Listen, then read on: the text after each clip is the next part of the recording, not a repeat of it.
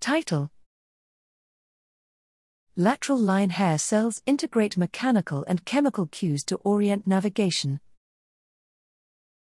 Abstract: The lateral line is a superficial sensory system responding to environmental hydrodynamic changes to orient locomotion of aquatic vertebrate species.